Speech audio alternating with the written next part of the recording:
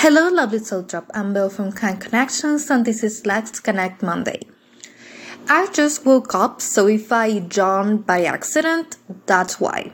These are the first words I'm speaking today, and I am super excited to be here, to be alive. I woke up another day, and I am super ready to go outside and try new things, and just keep working towards my goals. I believe the internet and life in general is what you make it. If you want to use the internet, you can make it a tool that's useful for you and for your goals. I try to inspire myself and surround myself with things and people that will keep me hyped for my goals. Surround myself with people that are as excited about life as I am. Because we get really affected by things that are in our environment. If we are constantly told life is useless and that we are useless and that everything's terrible and just surrounded by negativity all the time, we're going to start absorbing that. When people joke that we're like plants, yeah, we're very much like plants in a lot of things, because if you nurture a plant, if you give it a great ambience and you take care of it, that plant is going to blossom.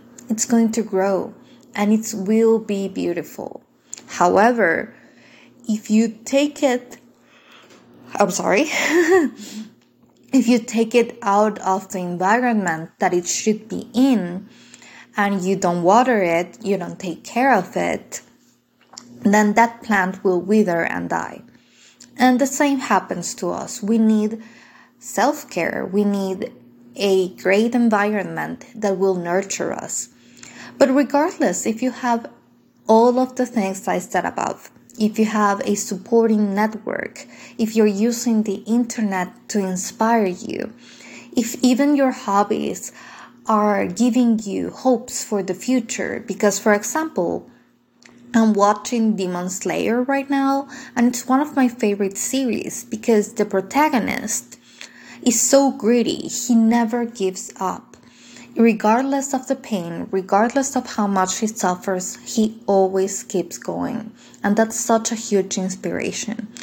But regardless of how much inspiration and motivation you have around you, don't rely on that.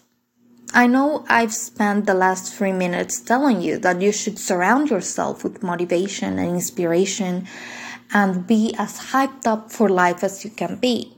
But the thing is that you will not always be hyped up. Sometimes you have to do things even when you're tired, even when you're yawning without wanting to yawn, even when you can't get up. Sometimes you have to push yourself to do so, to push beyond your limits. You have to be careful because it's not good to constantly push beyond your limits. That will only kill you. Please don't do that. But what I'm trying to say is that, yeah, sometimes life is so hard that you have to do that. You can't always rely on motivation and you can't always rely on inspiration. Sometimes you just have to be greedy. You just have to wake up even when you're tired. You have to get up and go work for your goals. Even if you don't feel like it, even if you're not inspired, even if you have no motivation to do so, you have to do it. Because if you will only wait for emotions and for states of mind to do things, then you're dependent on those emotions, you're dependent on those states of mind. And even if you try to keep them all the time, no human can be happy 24/7. No human can be motivated all the time. So you will have to go beyond that. And it's hard. So how do you do things even when you're not motivated? What can you do when you're not motivated but you have to work?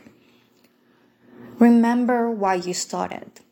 Remember why is it important.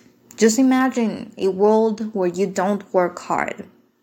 Are you okay with those results? Is it worth the sacrifice? I think it is. Push yourself. And when you think that you can't, remember all of the things that you have done in the past, where you thought you couldn't and you did. Think of that, and practice is a great way of doing this. Get used to being uncomfortable. Get used to the pain. Get used to doing things even when you don't feel like doing them. It's all about practice and training. So yeah, maybe do go watch Demon Slayer because they really do that. So thank you so much for listening, and I'll see you on Thursday.